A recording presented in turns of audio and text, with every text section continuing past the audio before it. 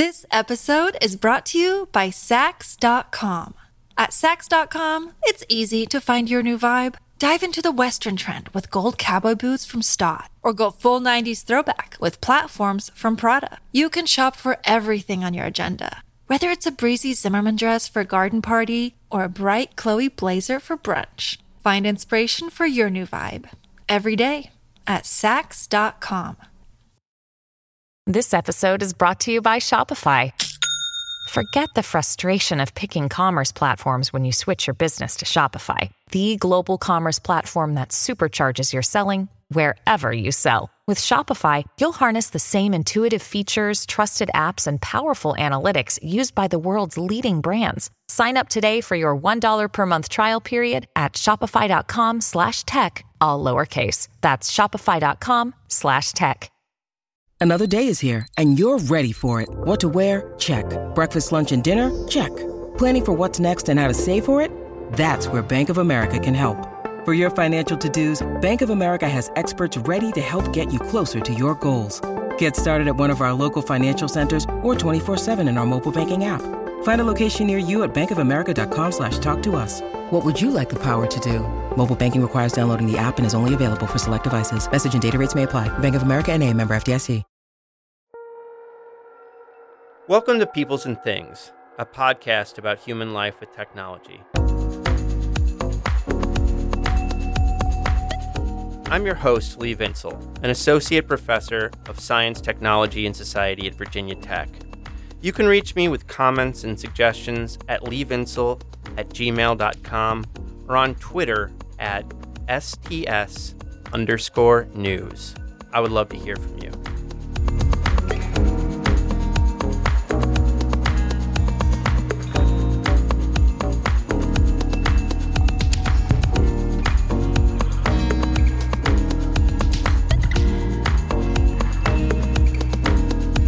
Is the relationship between art and technology?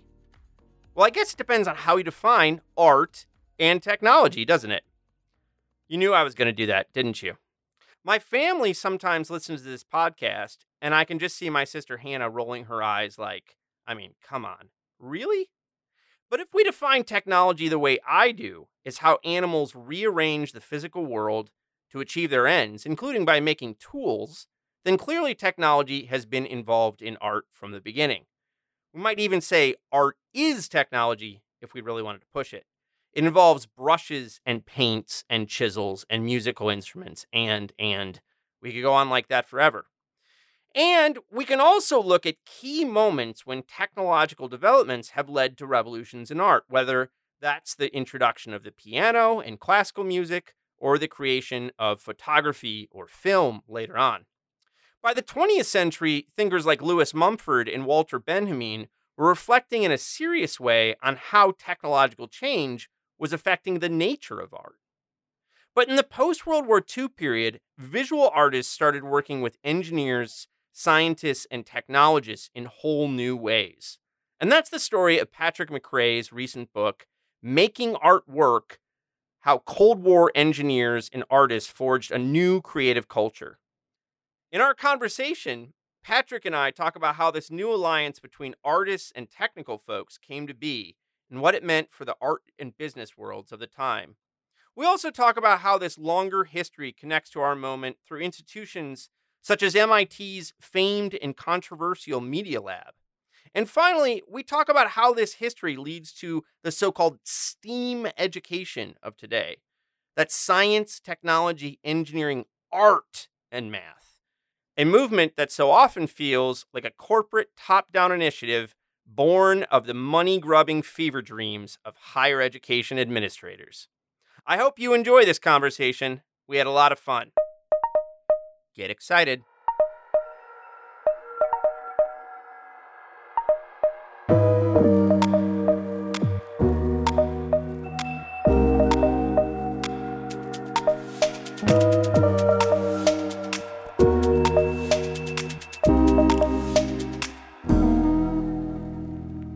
Patrick, thanks so much for coming on today. Thanks, Lee. Glad to be here. Making Artwork is a neat book, and we'll talk about how it kind of works in a space that's been underexplored by folks with us. But just to start off with, when you tell strangers, in these weird COVID times, maybe you don't talk to too many strangers about your book. But if you were to tell strangers about your book, what would you tell them it's about and what you were trying to do with it? Yeah, so I guess the easiest thing to say is the book is about the ways in which artists and engineers in the last 50 years have collaborated together and have come together, like the title says, to make artwork. I guess sort of the key takeaway point is that at least in pre-pandemic times, we were sort of witnessing another wave of these kind of artist-engineer collaborations. Whether or not that will continue or what that will look like in the years and months to come remains to be seen. But that was sort of the, point of it all. Yeah, so you've written books about giant telescopes, moon watchers, technologists who put forward grandiose visions of space colonies and nanotechnologies. So what led you to turn to art and technology? Was it really seeing like these more recent collaborations that you mentioned and then wondering about its background, or what got you into it? I think there were probably three things. So first of all, as I sort of look at what I've done with my life in the last 20 years in terms of work, one of the themes has consistently been an interest in technological communities of people that come together around specific technologies and specific projects. And, we can say more about that if you want.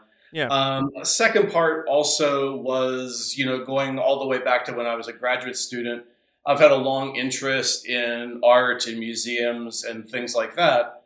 So this, in some ways, was a bit of a return or a looping back to research topics I've been interested in, going back to the early 90s. Mm-hmm. And then finally, one of the guiding principles in book projects that I do is I try to pick something that I don't really know much about.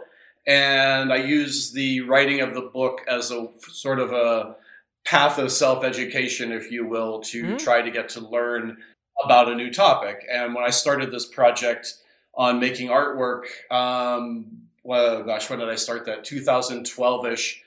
I didn't really know much about art. I had a pretty naive understanding of what art and the art world was like and what artists did. And this in many ways was a chance to educate myself about a topic that I've been interested in, but didn't really know much about. Yeah, that's cool, man. I mean, I think you point out in the intro that rightly that historians of science and technology, I mean, there's exceptions to what I'm about to say, but historians of science and technology have tended not to look at this art technology juncture very much. It's kind of an underexplored area. And do you have a sense of why that is? I mean, after doing all this work, why do you think it's so underexplored? I think a couple reasons. Clearly there is a small body of work that's been developed for several years that has looked at this, and some of that's quite good. And I reference a lot of that in the work. Mm-hmm. I think part of it is if you sort of think about the histories of science and technology or STS in general, we tend to import ideas into our fields rather than export the ideas. And I think that's especially true in the history of science and technology, maybe a little bit less so in STS stuff. So, as I was working on this, I was sort of interested in what were some ideas from the history of science and technology that might be of some interest or utility to art historians. Mm-hmm. I can't say that I did that with a whole lot of success, but that was sort of one of the things that I was interested in. We talk a lot about laboratories and research and experiments, and we know an awful lot about that. And these are ideas that art historians use as well, but in different capacities. And I was interested in seeing ways in which those things linked up. I think another problem also, and it's kind of a classic long-standing problem in our fields, is sort of this confusion and conflation about science and technology. And, I don't want to go down that rabbit hole. Yeah. But, as you look at sort of the historical sources about art and science and technology, that confusion about what is engineering, what is technology, what is science, those confusions and conflations, are all the way back there in the 1960s. Yeah, they get worse as you dig down, not clearer or something like that. Um, Yeah, and I think there's a fundamental distinction between art and science and art and technology. And there's a very, real reason why I focused on engineers and technology in the book rather than, places where art and science kind of connect around issues of beauty and symmetry and whatever. I wasn't really interested in that right. because, fundamentally artists are like engineers in that they design stuff, they make stuff, they work with their hands. Art, like engineering, is a very future-looking sort of activity. I mean, when you set out to make something, whether it's a painting or a multimedia thing or whatever, you're imagining what it's going to be like in the future in the same way as like someone, building a bridge or designing a circuit or whatever. So I think for those reasons, the art technology nexus, at least for me, makes more sense. Mm-hmm. You mentioned in passing this notion of community, which I think has been kind of a guiding concept in a lot of your work, as you said. And I would say that, a bit pulled out a bit. I think it's also, there was other folks who you're connected with in kind of your generation or so who are also been playing with it. I think of like our late friend Dan Johnson and Cyrus Modi and other folks who've often used this idea. So what do you find useful about the notion of community, or maybe more like analytic of community? Yeah. I mean, I've certainly had lots of conversations with Anne and Cyrus about this. And I think it was kind of one of those things where I was using it as an analytical tool without really recognizing it as such. And I think, it was talking to people like that who kind of like, you write about communities, like, oh yeah, I guess I do. I never really thought about it. But I think the thing that at least that works for me is it's a analytical term or a unit of analysis that has a lot of plasticity to it. It's not as rigidly defined as like a discipline or, it's certainly larger than a laboratory group or a academic department. It's nowhere near as sprawling, however, as like a professional society or whatever. And communities come together around instruments and projects and, specific maybe technological goals, if you will, and they form and they coalesce and maybe they remain together and develop into something that's a little more codified, or maybe they dissolve and dissipate over time. And it's sort of that quasi-ephemerality of the community that I like a lot. And also it kind of opens itself up. I mean, community sounds more friendly than discipline. Yeah. And it sort of allows for like, students and journalists and popular writers to also kind of be part of that community. And in the book, Making Artwork, that was certainly part of the story. I mean, you have your artists and engineers, but you've also got curators and you have journalists who are writing about this confluence of art and technology, and all of them together constitute this community of people, which, at least in this first wave that I write about in the book, existed for about a decade or so and then faded away. You in the introduction, you describe older movements around art and technology, or that described them like futurism and, things that go back to the earlier 20th century. But as your title says, your story is really one about the Cold War and this period of collaboration between engineers and artists. So why'd you choose to focus on that period, and what do you think has made it different than the things that came before? Yeah, so the three sort of earlier 20th century movements that I referenced would be the Italian Futurists, the Bauhaus in Germany, and the Russian Constructivists. And I think the thing that makes this Cold War coming together of artists and engineers different, is a couple of things. I mean, first of all, there was a lot of media spectacle attached to it. So in some ways, it kind of parallels a lot of the big science projects that, we know about of the 50s and 60s and onward. Sort of being a vulgar materialist, I'm always very interested in who pays for this kind of stuff. Yeah. And the funding structure for supporting artists and engineers in this period of time in the 60s, early 70s was changing. There were a lot of top shelf corporations that were putting a lot of money into it, or at the very least allowing their engineers to partner with artists. And the parallels between the art community and the engineering community in the 1960s are very striking. And maybe we can say something about that later on. But it was kind of that coming together of like scale and funding and media attention that was really different from, say, what you would have with regard to those earlier movements of the early 20th century that I referenced. And I think also, you had the Italian futurists who were very much, enamored with technology and the violence and the spectacle of it.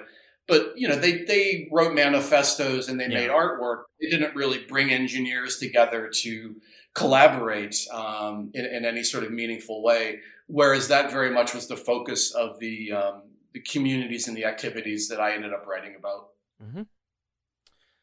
Your story launches, and I just realized that's an unintentional and terrible pun, with the story of American-born rocket engineer Frank Malina. So who was Malina, and why'd you find him a kind of useful road to get into the story you wanted to tell? Yeah, so I knew about Malina, of course, because of earlier interests and stuff I'd written about space exploration and stuff like that. And, Malina's a really fascinating character in the sense that he's born in the United States. His family's Czechoslovakian. He grows up in rural Texas, and he finally makes his way to Pasadena in the 1930s for graduate school at Caltech. And he has as his mentor the great aeronautical engineer Theodore von Karman. And when he's at Caltech, he gets very much caught up in this idea of the science and engineering of rocketry, which in the 1930s would have been considered a very poor career move. The Depression was on. It would have been made much more sense for him just to get his degree from Caltech and go work in the aviation industry. But he gets involved with rocketry, but he also gets involved with socialism and arguably a member of the Communist Party in the 1930s, which in the 1930s wasn't that crazy or radical of an idea. But in the 1950s, when it comes back to bite him, it is seen in a much different sort of way. Yeah. During World War II, he is very much involved with a rocketry program at Caltech to help build weapons for the U.S. military. After the Second World War ends, he visits the Trinity site in New Mexico, so he sees firsthand, what sort of destruction happens, with nuclear weapons. And then during the war, he's also based in London, so he also sees the effect of German rockets on the civilian population in British cities. And, he understands eventually that rockets will become better and more powerful and able to fly longer distances. And then eventually they will be mated with nuclear weapons. And he sees that future and he doesn't want any part of it. So he joins UNESCO, which is based in Paris after the Second World War, and really wants to find ways to apply science to the betterment of global society. UNESCO is arguably a fairly left-wing sort of organization, so its relationship with the United States was always dicey. By this point, Malina is under pretty heavy FBI surveillance because of his, first of all, because of his rocketry knowledge, and second of all, because of his communist past. And eventually, in the early 50s, his passport is not renewed, and he's basically marooned in Paris around the same time that he decides to quit his job at UNESCO and become a professional artist. The part, I guess, that I found just, the lovely ironic twist was during the Second World War, he helped start a company, which is still very active today, called Aerojet. And Aerojet today makes solid rocket boosters, which go into all sorts of missiles and rockets and stuff like that. But Malina holds on to his Aerojet stock, which after Second World War, goes skyward.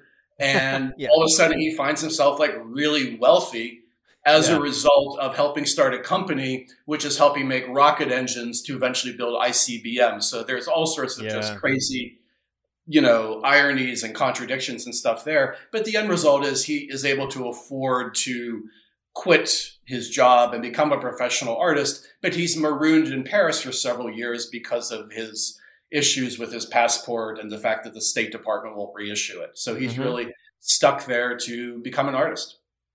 And you see, one of the reasons you focus on him is because he's kind of bringing in engineering knowledge to his artwork, right? So, I should tell listeners that there are some wonderful images in the book. that they should check out? And maybe we should say, if we should probably talk about a piece of his or two that people can check out online if they're interested in it, in learning more. But why don't you say a bit about how he brings engineering knowledge to kind of bear in pieces?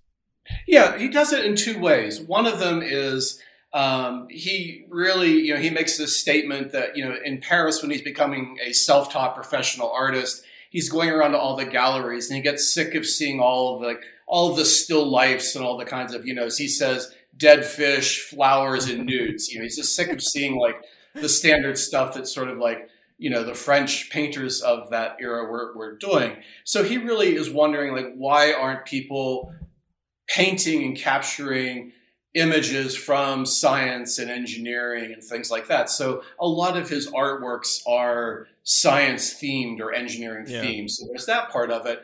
But he's also very much into experimentation, and he wants to do something new as an artist, which I think sort of reflects his engineering background. I mean, pardon the expression, he wants to become an innovator. He doesn't want to just make paintings, but he wants to experiment and find new ways of making artwork. So, he experiments with wire mesh and putting lights behind wire mesh and whatever. And he finally latches on to this sort of combination of sort of electrokinetic painting. So, sort of imagine, he has these small electric motors that he attaches to plastic discs that are painted, that rotate, that have lights behind them, that kind of create this, very peaceful, contemplative sense of like light and color. But it's electrified. I mean, these are electric motors with lights and then traditional painting. So, these are artworks that he begins to make, first of all, at a fairly small scale. But by the time he's kind of wrapping up his career as a painter in the mid-1960s, he's making works that are like 6 feet by 10 feet in size and weigh several hundred pounds and, cost a fair amount of money to make. So, those are kind of like two ways that his engineering background really comes to play, I think. In one of your discussions of Molina, you talk about a conversation you were having with someone from the art world. I think it was a museum world. Yeah. And this person asked you if Molina was an important artist. And I thought this was just a wonderful kind of conversation about like different scholarly communities, because you say there what this person meant after you talked to more people of this sort. Was he any good? So I just thought, how do you see I don't know, how did you understand things differently as a kind of historian approaching these things than maybe like someone from the art world looking at these works? Yeah, I mean, this was a good part of my, the education process that I went through in doing this project was understanding that the ways in which art community evaluates things and the way the art history community thinks about things are really quite different. Yeah, this conversation was, with someone at a museum in Washington, D.C., and we were just, I was talking about Molina's art, and, they had never heard of him, and that was the question they asked was, was he any good? And I think they were a little bit surprised, first of all, he was a professional artist in the sense that, he made artworks and he sold them. I mean, and he exhibited them in galleries, including some major shows in New York City and Washington, D.C., and certainly lots of shows in Europe. He had solo shows. He was included in some really, high profile art shows in the 50s and 60s. But, the whole thing, I guess, for me was kind of interesting is, you wouldn't really, if you were talking to a historian of science and you say, oh, I'm writing a history of, Lee Vinsel, the scientist from the 19th century. And they'd be like, oh, was he an important scientist? Did he do anything important? Like that really wouldn't be like the first question we would go to. We would just say like, well, this person was a scientist, and like that would be it, full stop.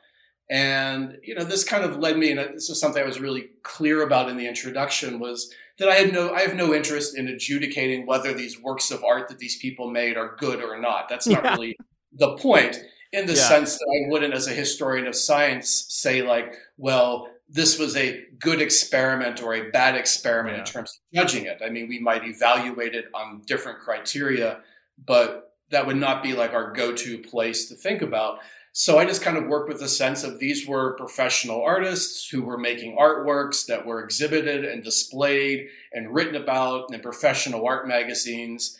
And if people want to evaluate them in terms of their value in the art world or their aesthetic value or whatever, that's fine. But that wasn't really something I was interested in doing, nor is it something like intellectually or professionally I'm equipped to do. I mean, I'm not someone who's a specialist in aesthetics or whatever. I mean, I know what I like, and I think I have some sense of good art versus bad art, maybe, but that's not my day job. Yeah. In a book like this, I think it would be odd if C.P. Snow's idea of like the two cultures didn't come up, but I really liked your treatment. I felt like this is the first time in a long time I read something about it, and it felt kind of fresh and new and worth reading. So thank you for doing that. But I was wondering if you could just, for listeners who might not know about this idea, whether you could just kind of introduce this notion and talk about how you saw it playing out in the story you were writing. Yeah, I mean, it was important to the story in a couple of ways. Like you say, it would be almost impossible to write this book without referencing it in some way. And I wanted to do something a little bit different with it compared to how it's usually brought up. So C.P. Snow is this British chemist who eventually becomes a novelist and becomes sort of a statesman or technocrat of British post-war science policy. And, eventually becomes Lord Snow and Sir, he gets his peerage and all that kind of stuff. But, his main thing is in 1959, he gives a speech in Cambridge, about the two cultures, which he basically describes as this divide between literary intellectuals or literary humanists and the scientific community. And it's basically, it's largely a critique, if you will, of like the British class system at the time. And also his sense that the people who were running Britain's foreign policy, et cetera, were not really like au courant with what was actually happening in like the science and the world of science and engineering. And he felt that this was like a real problem, like potentially a threat to British national security. The crazy thing is, and this is something I was a little bit surprised that nobody had really picked up on before, is that as you actually read The Two Cultures, which maybe not everyone actually does, you find that later on in the book, he's actually critical of both these literary intellectuals and scientists for being ignorant of technology. And if anything, he is critical of both of those communities for sort of denigrating the world of applied science and engineering. Yeah. So, a deeper reading of C.P. Snow has him being very much in favor of, what we would call applied science or engineering or what have you. Mm-hmm. And then, of course, the book is, the lecture becomes a book. The book becomes a huge sensation. It's a bestseller. It appears on syllabi of, college campuses all throughout the Western world. But as the idea of the two cultures migrates from Great Britain to the United States, it takes on a different cast because it's no longer caught up in this world of like British class differences and people educated at Oxbridge versus the red brick universities and all the other sort of stuff. And it becomes a very convenient tool in the United States for people who are trying to reform, say, for example, engineering education. They could point to this problem of the two cultures and how do we bring the arts and humanities into engineering so you're producing more well-rounded engineering students. So it kind of becomes this shorthand, if you will, all throughout the 1960s, where you could just say, and I'm going to put the scare quotes up here for people who can't see, the two cultures, and people would sort of know what you were talking about without having to like go through this long explication that I just went through. But it becomes like a very valuable rhetorical tool, both for artists who want to work with engineers and corporate managers who are trying to broker these partnerships and university administrators. I mean, you start to see, no surprise, popping up in like commencement addresses and stuff like that. It just becomes like this very like handy phrase that, summarizes and diagnoses all of these like ills with the American university system without having to like really unpack it. Mm-hmm. Another artist that you talk about is Billy Kluver. So I was hoping you could say a bit about him, but also I was hoping you could say a bit about his position at Bell Labs and how this kind of brings in a different dynamic than we've talked about with Melina so far. Yeah, so one of the other main characters in the book is an electrical engineer named Billy Kluver. He was born in Sweden, and he grew up, there as a teenager during the Second World War, and during the war, and then shortly after, he becomes really enamored with like Swedish avant-garde film and what have you. At the same time that he's a physics undergrad student at university in Stockholm. And, he is kind of like a classic embodiment of someone who is, really into science and engineering, but is also really caught up in modern art and experimental film. He leaves Sweden, I think, in 1954. He goes to UC Berkeley to get his PhD in electrical engineering, which he does. And I think he graduates in 1958. And, but he continues his interest in modernist fiction and art and film and all that while he's a student at Berkeley. He audits philosophy classes and stuff like that. But then after he graduates in 58, because he's a electrical engineer with a PhD from an elite school, and this was a period of time where electrical engineers and engineers in general could pretty much write their own ticket if they were competent. He has a whole choice of jobs open up to him. I mean, he's offered a position at the Stanford Research Institute. He's offered a job at RCA, but eventually he accepts a position at Bell Laboratories, which in the late 1950s was arguably the world's best corporate research and development laboratory. I mean, it's a little bit like, graduating from the minor leagues and getting like recruited and getting a job with the New York Yankees at the time. I mean, this was like the place to be. So Kluver ends up in New Jersey, and his specialty is laser physics. So, he has his whole physics research, electrical engineering research program at Bell Labs. He is working in an environment that is extremely supportive and paternalistic in the best possible sense of basically just allowing researchers to do what they want. And, as long as there's some sort of, corporate tie-in, to the Bell Labs mission. And Kluver remains interested in avant-garde art. And where he's living in northern New Jersey, of course, he's working his day job at Bell Labs in Murray Hill, but he's spending his nights and his weekends in Manhattan and Greenwich Village and whatever, hanging out with artists and actually helping curate some art shows, hanging out with artists in their lofts and studios and galleries and all that sort of stuff. So, he really becomes this important person who works to formally bring together these communities of artists and engineers, starting, as early as the early 1960s. So just like you just said, that he's kind of this interesting network connector between these kind of two worlds. And I was hoping we could talk a bit about each of those worlds. So, what for, the leaders at companies like Bell Labs and other kind of corporations that get involved in this stuff, what is attractive to them about this? Like, why would they get involved in these kinds of initiatives? I think there are a couple of reasons. I mean, first of all, it was, they were flush with money. I mean, they could afford to do it.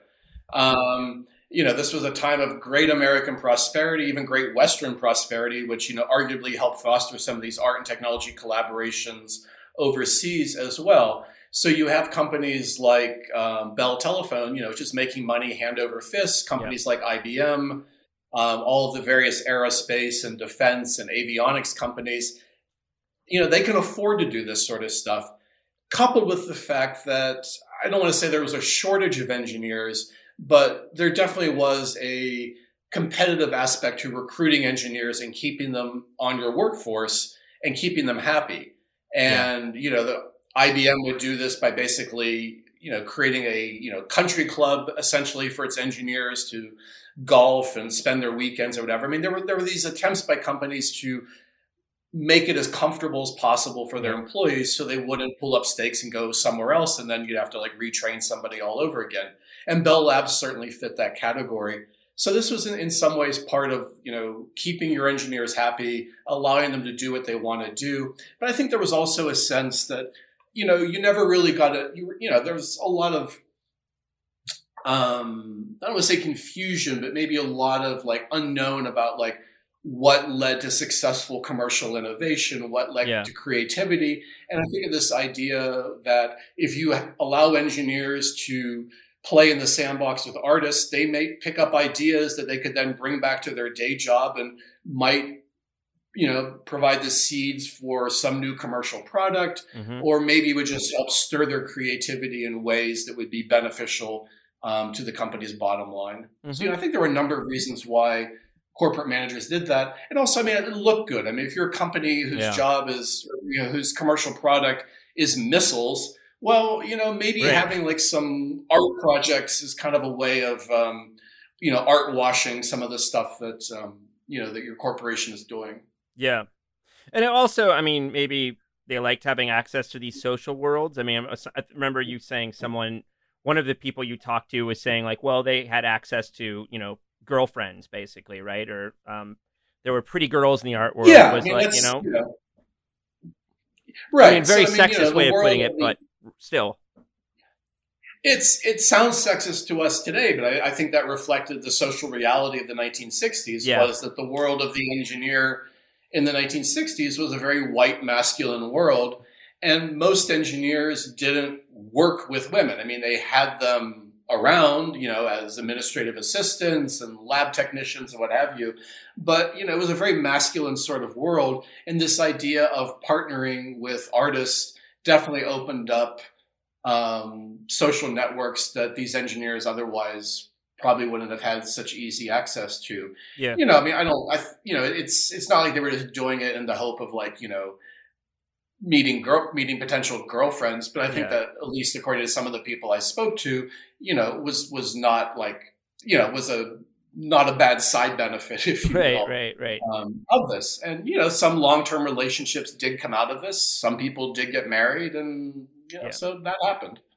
On the flip side, the artists who end up getting involved with these guys are not. They're not nobodies, right? It include Robert Rauschenberg and John Cage and a number of other big names. So how did Kluver and his gang form those connections? Was that just a natural part of them being, hanging out in Manhattan, or, what's the story there?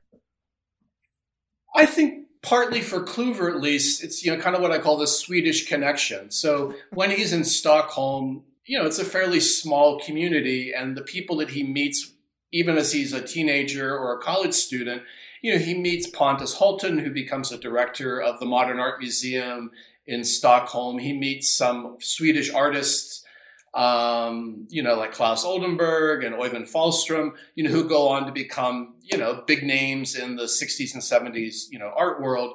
So, he's able to sort of play on those Swedish connections. And, it's in part through those links. He's also at Bell Laboratories, which is an elite organization. Yeah. So that helps a little bit. And, very quickly, he begins to have these one-on-one partnerships with people like Rauschenberg and John Cage and Yvonne Rainer and Andy Warhol. And then what he decides to do is he wants to expand on this. So it's not just these one-on-one sorts of things, but he wants to scale it up so it becomes more of a networking thing that would bring, have hundreds of artists on tap to partner them with hundreds of engineers to sort of create a much larger sort of endeavor. And that, of course, becomes the basis of the organization that he co-founds in 1966 called Experiments in Art and Technology.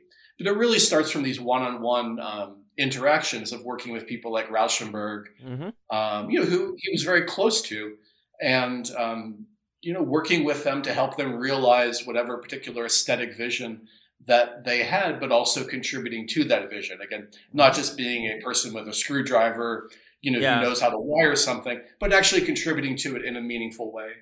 Mm-hmm. So I was going to ask you about Experiments in Art and Technology, or EAT. I think this group's very famous in some circles of people who care about this history.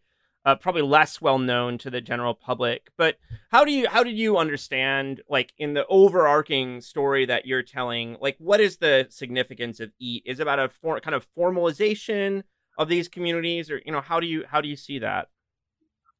Okay, so first of all, it's always EAT. They never go with EAT. Oh, I'm sorry. Well, there you go. I'm showing my ignorance. No, it's natural. It's always EAT. So EAT, was co-founded in the fall of '66 with Billy Kluver and his co-fellow engineer at Bell Labs, Fred Waldhauer. But they co-founded with Robert Rauschenberg and Bob Whitman, who were two avant-garde artists at the time.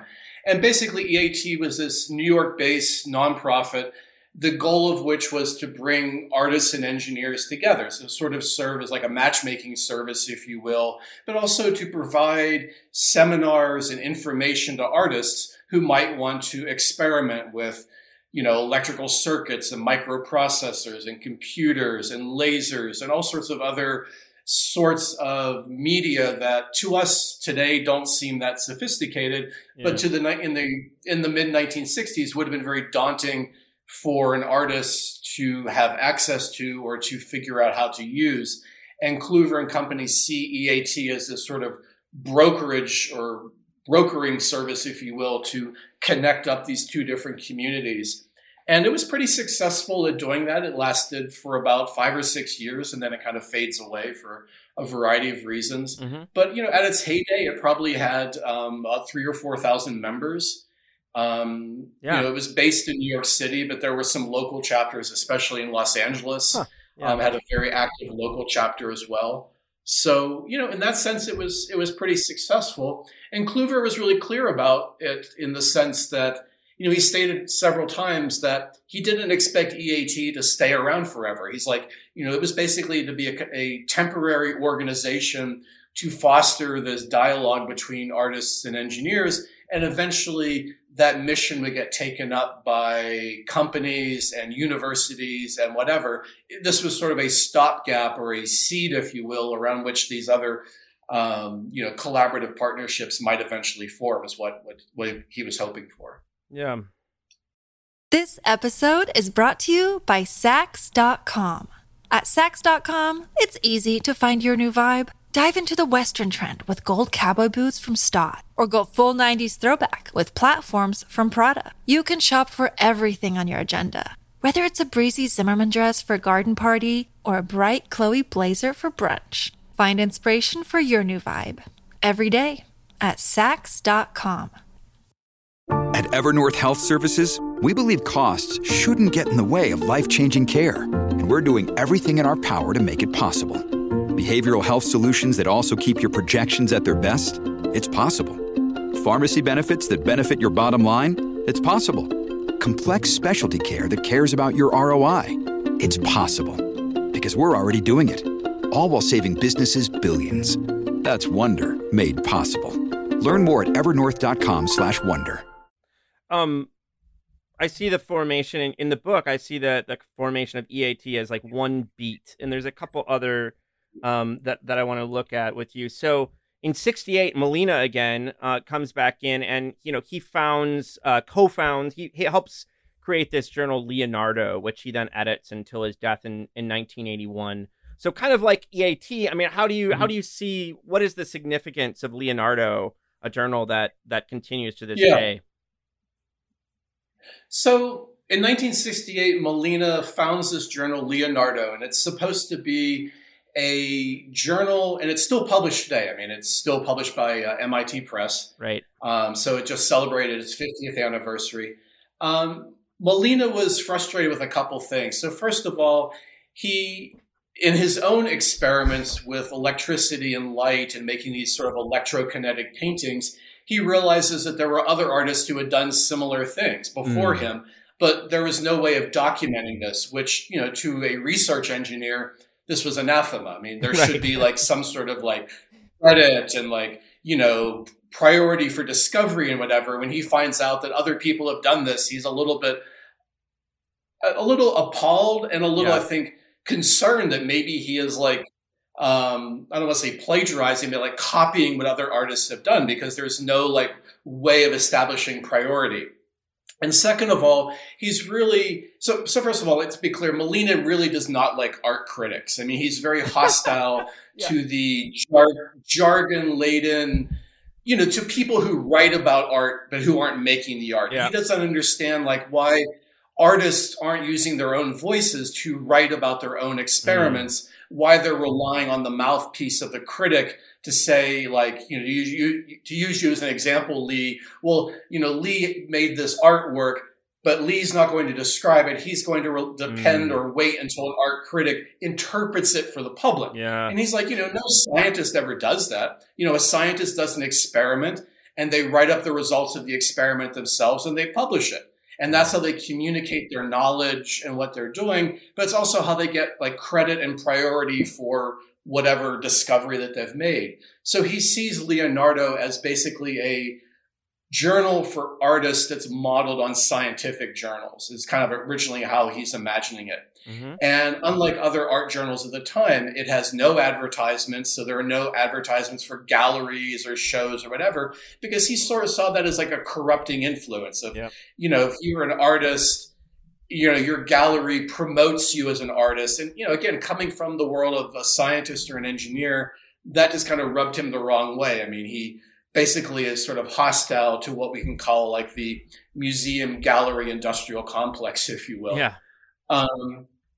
So Leonardo, it starts in 1968, like all journals, it, slowly acquires, a circulation and a readership and what have you. Mm-hmm. But it's very much a way for Molina to bring these worlds of the artist, the scientist, and the engineer together without sort of the critic as a mediating sort of person, if you will. And again, I think it's clear, some of the articles in the early issues of Leonardo are interesting. Some appear as filler because as an editor, he was trying to like get articles in there. But, in that 5 decades since the journal has been published, it has kind of become like one of the central journals, if you will, for people who are writing about this nexus, if you will, of art and science and technology. Mm-hmm. And like you say, Molina is the editor-in-chief of the journal until 1981 when he passes away in Paris. And it's also important, I guess, to point out that the journal is based in Paris. And of course, by this point, the center of the art world is no longer Paris. It had migrated long ago to New York City, but Molina is still based there. And as a result, the journal is exceptionally international. So it's not just it's published initially by a British press. It's not solely for the American community. Most of the authors are European. He includes many Asian artists. He's very keen to get artists and other writers from behind the Iron Curtain involved.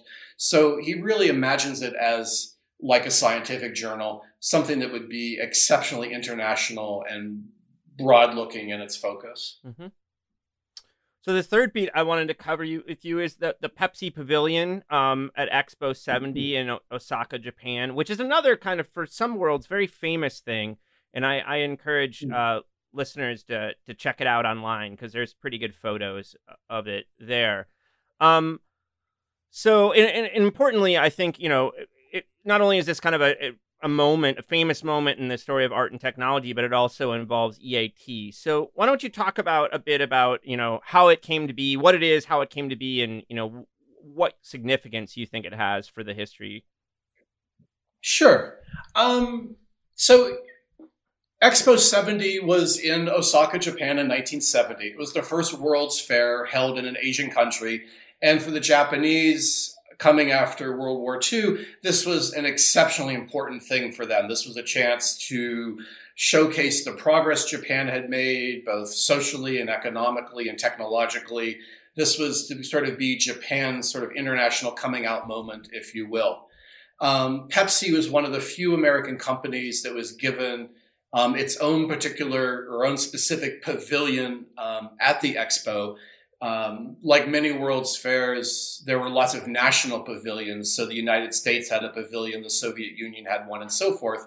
But there were not many American companies that had their own pavilions, and Pepsi was one of them. Pepsi also had the soft drink concessions for the Expo. And Pepsi at this time, was the world's second biggest soft drink purveyor, compared to that other company that makes sugared water. Yes. And Pepsi wanted to, enlarge its customer base in the Asian markets. So in 1968, Pepsi executives are looking for a novel approach for their pavilion. They talked to a number of different collectives, if you will, of artists and technologists, but eventually they decided to partner with EAT.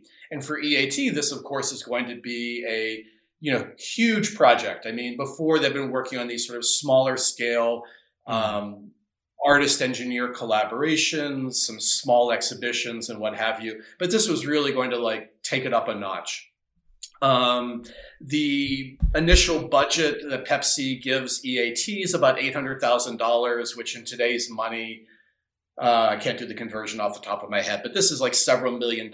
So in some ways, and this is, I guess, why it was attractive to me, is the Pepsi Pavilion is sort of like the art world's version of big science. This is big art. Yep. This is going to be lots of money, lots of media spectacle, lots of Cold War defense related technologies brought in the service of artwork. So, in some ways it's kind of like the art world's version of a rocket launch, if you will. Yeah. EAT, works on this eventually.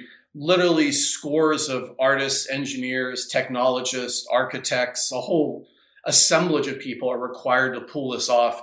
It's also fair to say that it is above EAT's organizational capabilities. I mean, EAT at this point is a small organization with about 7 staff members. This is a huge project. I mean, this is just insanely large for them. And it's in another country. Right. And that is EAT's based in New York. They're basically or managing this project that is unfolding in Japan, which is many, many time zones away. So the archives of this project, which are at the Getty Research Institute in Los Angeles, I mean, if you're podcast listeners, I'm making a visual of how many thousands of pages of documents there are of contracts and orders and telexes back and forth as they're trying to manage this thing, which is clearly beyond what they're capable of doing at this point. And the crazy thing is Pepsi, because they're rotating through vice presidents so rapidly at this point, no one at Pepsi is monitoring this. So the crazy thing is there's no actual formal contract until the project is almost over that Pepsi signs with EAT. And by this point, it's several $100,000 over budget, another parallel to big science projects. But it successfully opens in March of 1970. And, it's a fascinating thing. I would encourage listeners to look at images of it online, just, Pepsi Pavilion, Osaka, 1970. But, from an art technology standpoint, it's pretty fascinating in terms of what EAT was able to do.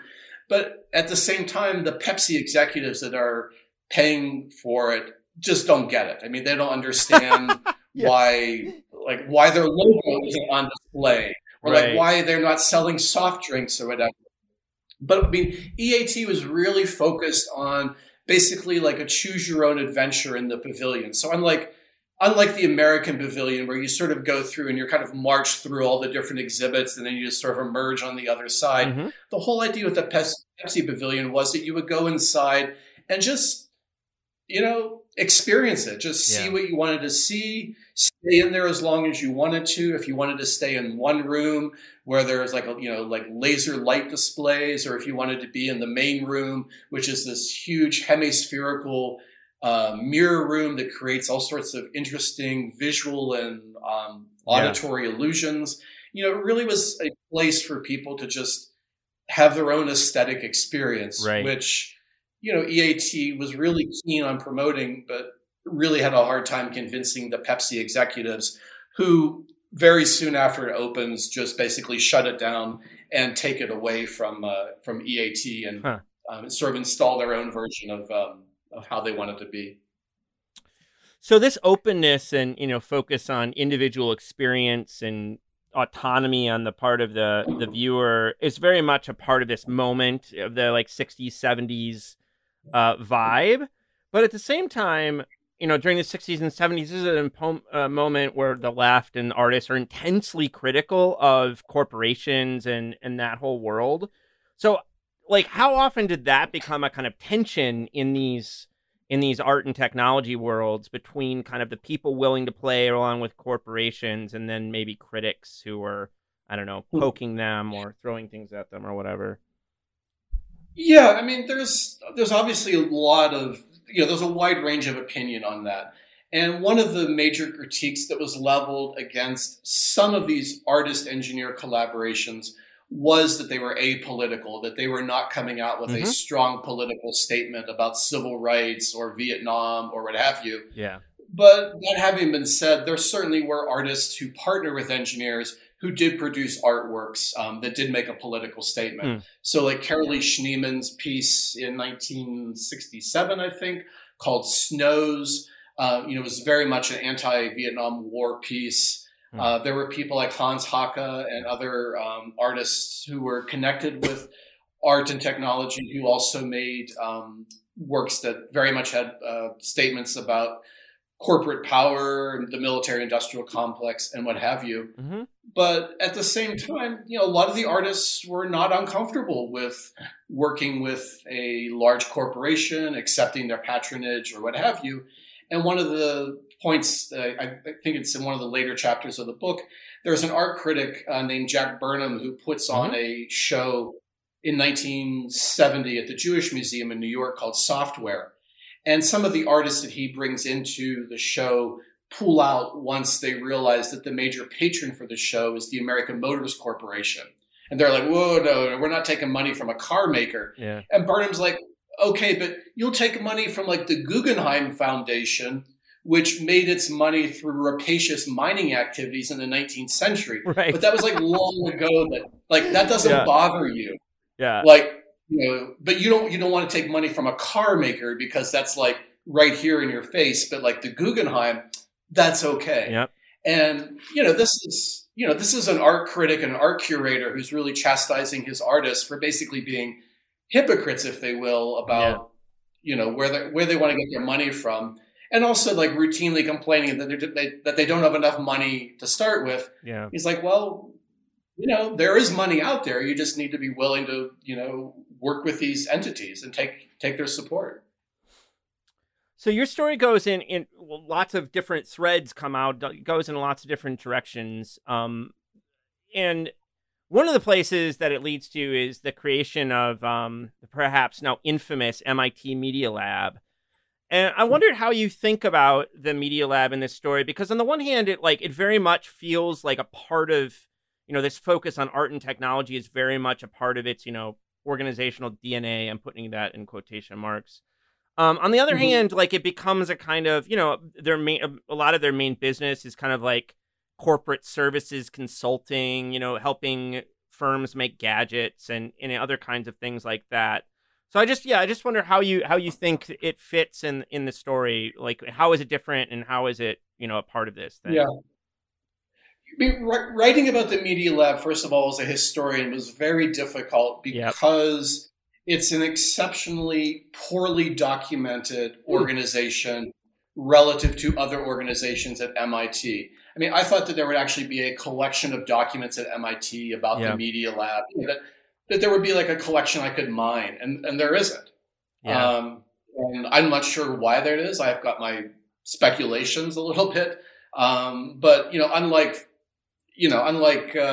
some of the other laboratories and organizations that we know of at MIT, it has not done a very good job of preserving its own history. Mm-hmm. The history of the Media Lab, though, is pretty fascinating. I mean, what I was able to cobble together from a whole array of different archival sources was pretty fascinating.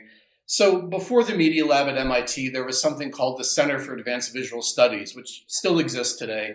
And it was started by a Hungarian-born artist named György Kepes. Kepes starts the Center for Advanced Visual Studies in 1967. It's formally dedicated in 1968.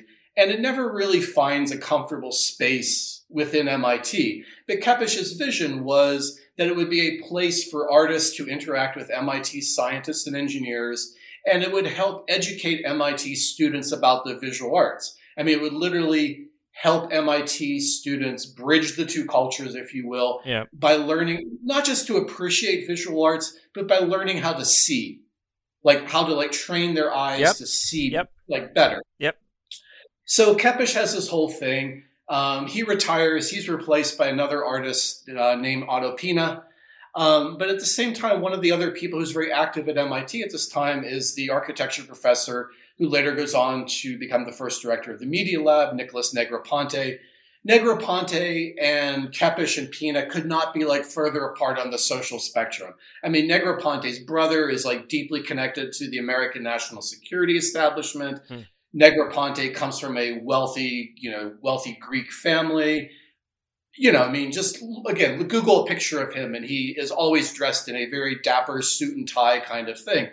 And he wants to create this new center at MIT that would explore and experiment with computing technologies and new media technologies. And this becomes the Media Laboratory, which is finally dedicated in 1985 after Negroponte and Jerome Wiesner, a former MIT president, do a multi-year fundraising campaign. And they're exceptionally good at raising money from Japanese corporations like Sony and Hitachi, which at the time, like Bell Labs in the 60s, these companies in the early 80s are just flush with money. Yep. They want to be affiliated with MIT. They want to have a, front row seat as to what new media technologies might be coming out of this. So they give millions of dollars, as do film studios in Southern California and what have you. The Media Lab is dedicated. It gets this brand new fancy building. But one of the crazy things, of course, being an academic, it's always fascinating to see like the behind the scenes backstabbing that is going on, as Negroponte is very good at like shivving his former colleagues at the Center for Advanced Visual Studies as he's getting the money to create this new building. And of course, as we all know, real estate is, the main thing that academic administrators care about. Yeah. So the fact that he's able to get this new building, designed by I.M. Pei, this is a big deal. So there's the Media Lab of the early 1980s, which, Stuart Brand writes a best-selling book about. It's all about like how the Media Lab is inventing the future and what have you. And as I write about in the book, it kind of reflects this second wave of art and technology that is very much less about artists and engineers and is more about like engineers and designers and the eventual commercialization of whatever is being produced at that particular nexus. Negroponte is very clear in his memos to the MIT administration that he's not interested in art. If something artistic, if something artistic gets done, that's great, but that's not his focus. I mean, he literally draws the distinction between himself and his colleagues and the clean, precise, orderly worlds in which they work versus this messy world of the artist that he really doesn't want to have any part of. And then, of course, there's the Media Lab of the early, the 21st century with Jeffrey Epstein and all that. But that's a different part of the story. But it's certainly something I had to be cognizant of in writing about it. So I wanted to draw this line about commercialization forward a bit. I liked your conclusion a lot. It really is, it kind of serves as an epilogue and kind of just touches on a bunch of themes you explore and draws it forward. And one of the threads you talk about is people who advocate that we should broaden STEM education, which is science, technology, engineering, and math, to STEAM, which is science, technology, engineering, art, and math. And then you can add the humanities and make STEAM or whatever. I remember you attended some STEAM conference, and I think it was in Washington, D.C., and what I remember in particular is like wave after wave of kind of like snarky tweet coming out of you as you're kind of bludgeoned to death with jargon and like so many acronyms. And this is something you write about in the conclusion, is that it goes from being this kind of bottom up movement, very focused on artists, right, and art, to often a kind of top down corporate push led by business leaders and university administrators. So like what happened? Do you see that, like, as a historian, we're often very focused on contingency and how things could have gone other ways, but like, you can also look back into the 60s and see the kind of the very real kind of possibility of this history arising. So how do you see that transformation? Yeah, I mean, so I think like for me, a key takeaway from the book is that these this enthusiasm for art and technology, it's always there at a baseline level, but it certainly has these surges.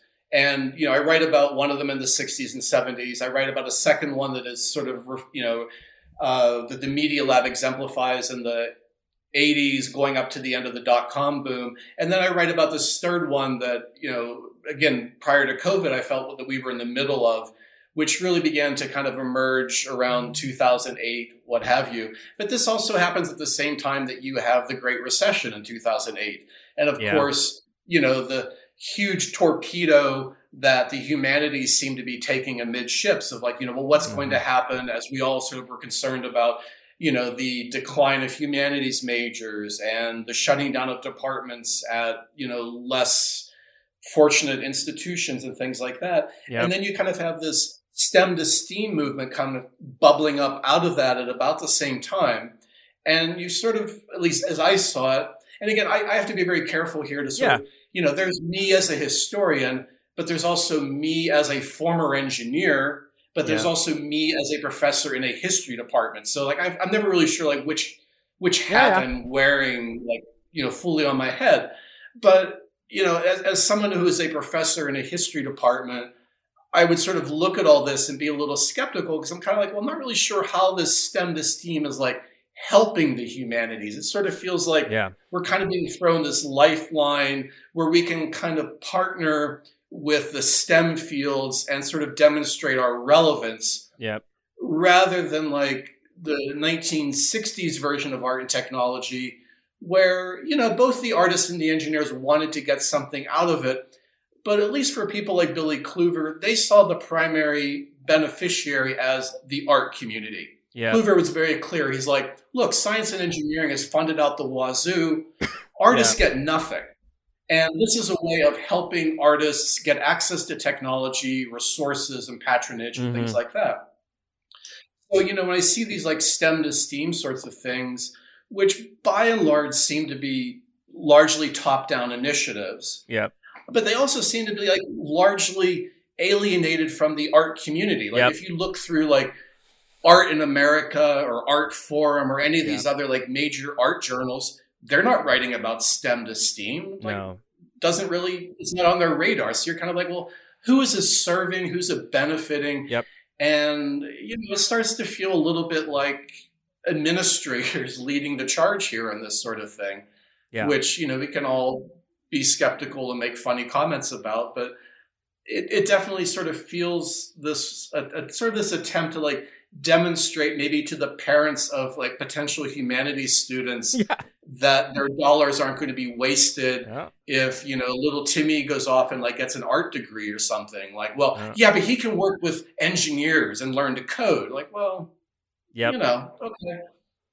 Yeah, so there's it's what you're describing definitely is exactly how it's played out here at Virginia Tech, to my understanding. It's been administrator-led. There's a STEAM unit, but no one hates the STEAM unit as much as the performing artists and visual artists who just feel it's awful. So, yeah, fascinating. Go ahead. I don't know if it's awful.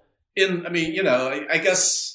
I guess I'm happy to see, in this day and age, any support for any university initiative that doesn't involve hiring another associate dean, I'm all in favor of.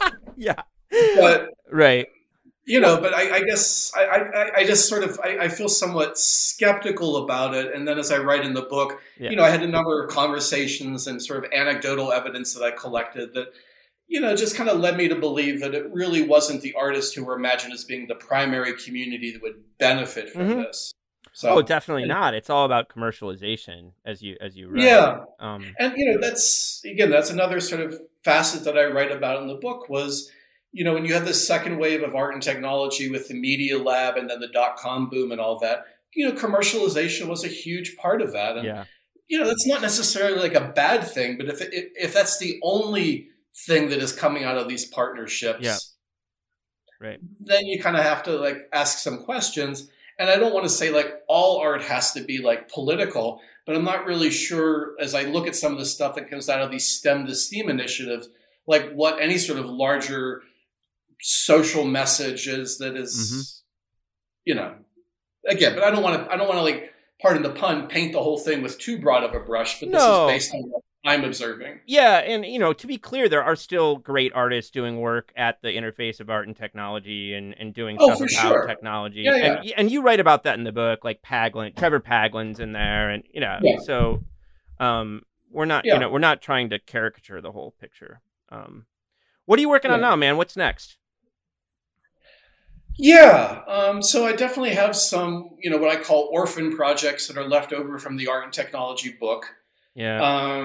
As I write about the very last pages of the book, as I was finishing it up, the Getty announced that it has. So the Getty has these what they call Pacific Standard Time program, and they're launching their third initiative. So their first one was basically just about art in Los Angeles after World War II, and these are very large programs that the Getty initiates and funds. So they did that. I want to say that was there in 2015-ish, somewhere in there, probably earlier than that. But then they did a follow-up to that, which was called LA/LA, and it was Los Angeles and Latin America, and it was looking at the dialogue between artists in Los Angeles and their counterparts in Latin American countries.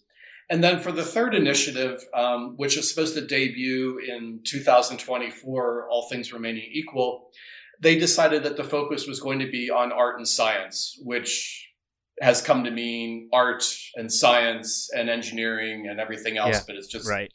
art and science.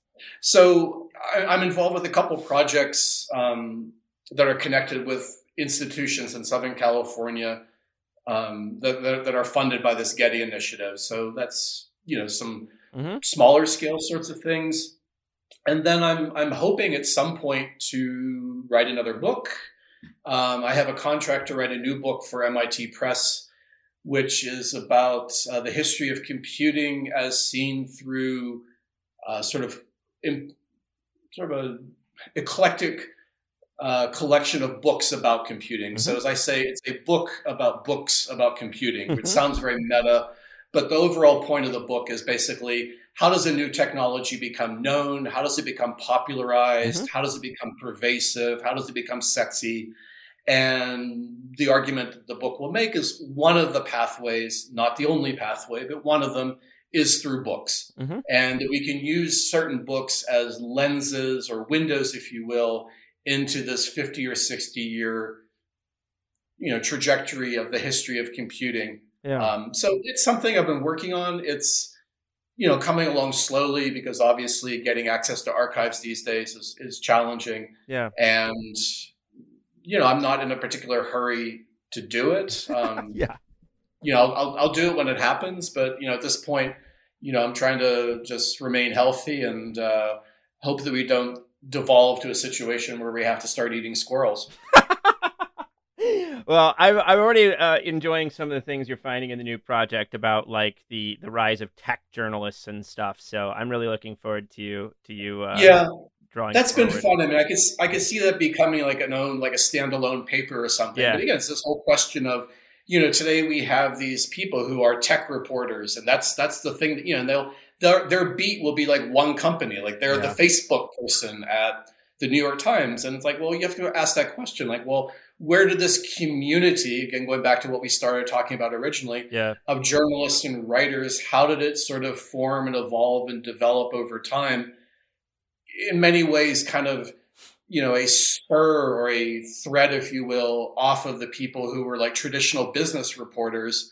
And at some point, you sort of had a mutant strain evolve that basically wrote about technology and focused on, what was starting to be called Silicon Valley. So, that'll probably be one of the chapters of the book. But, there'll be others. It's great, man. I'm looking forward to it. Patrick, thanks so much for coming on and talking to me today. You're very welcome, Lee. Thanks for inviting me. And I hope your listeners got something useful from this.